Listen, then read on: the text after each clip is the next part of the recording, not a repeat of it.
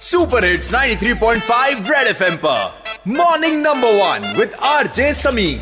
सुबह सुबह तू खुल के मजा ले, खुल के मजा ले, कान के नीचे जम के बजा दे, जम के बजा दे।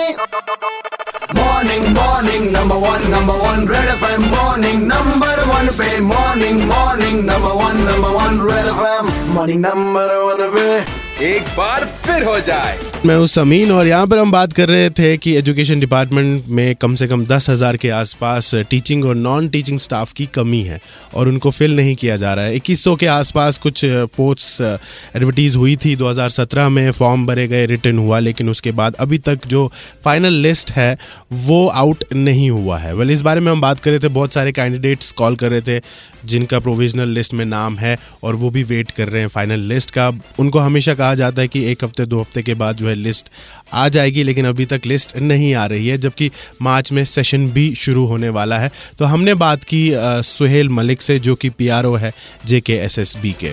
Sir, the board is working overtime on this selection.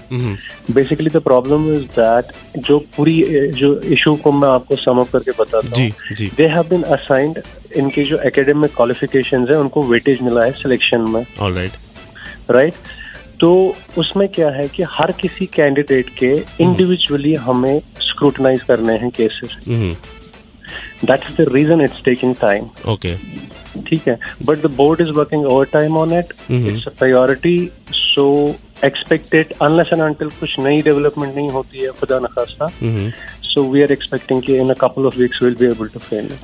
जो आपने couple of weeks बोला, मुझे बहुत सारे कैंडिडेट्स ने कॉल किया और सब यही कह रहे हैं कि हर बार हम जब पूछते हैं तो couple of weeks आता है, तो कोई टेंटेटिव डेट नहीं मिल सकता है इसके लिए? सर, आप मतलब मैं यही आपको कह रहा हूँ कि tentative date I do not want to commit a date and then मतलब we miss that. The problem is कि हम किसी को ये भी कहते हैं कि 2 हफ्ते 3 हफ्ते, but we are मतलब hopefully Feb में अगर कुछ खुदा न खास्ता अनटूवर्ड नहीं होता है तो होपफुली फेब में निकल जाएगा। Red FM morning number 1 RJ Sameen के साथ मंडे टू सैटरडे सुबह 8 से 12 सुपर हिट्स 93.5 रेड एफएम बजाते रहो।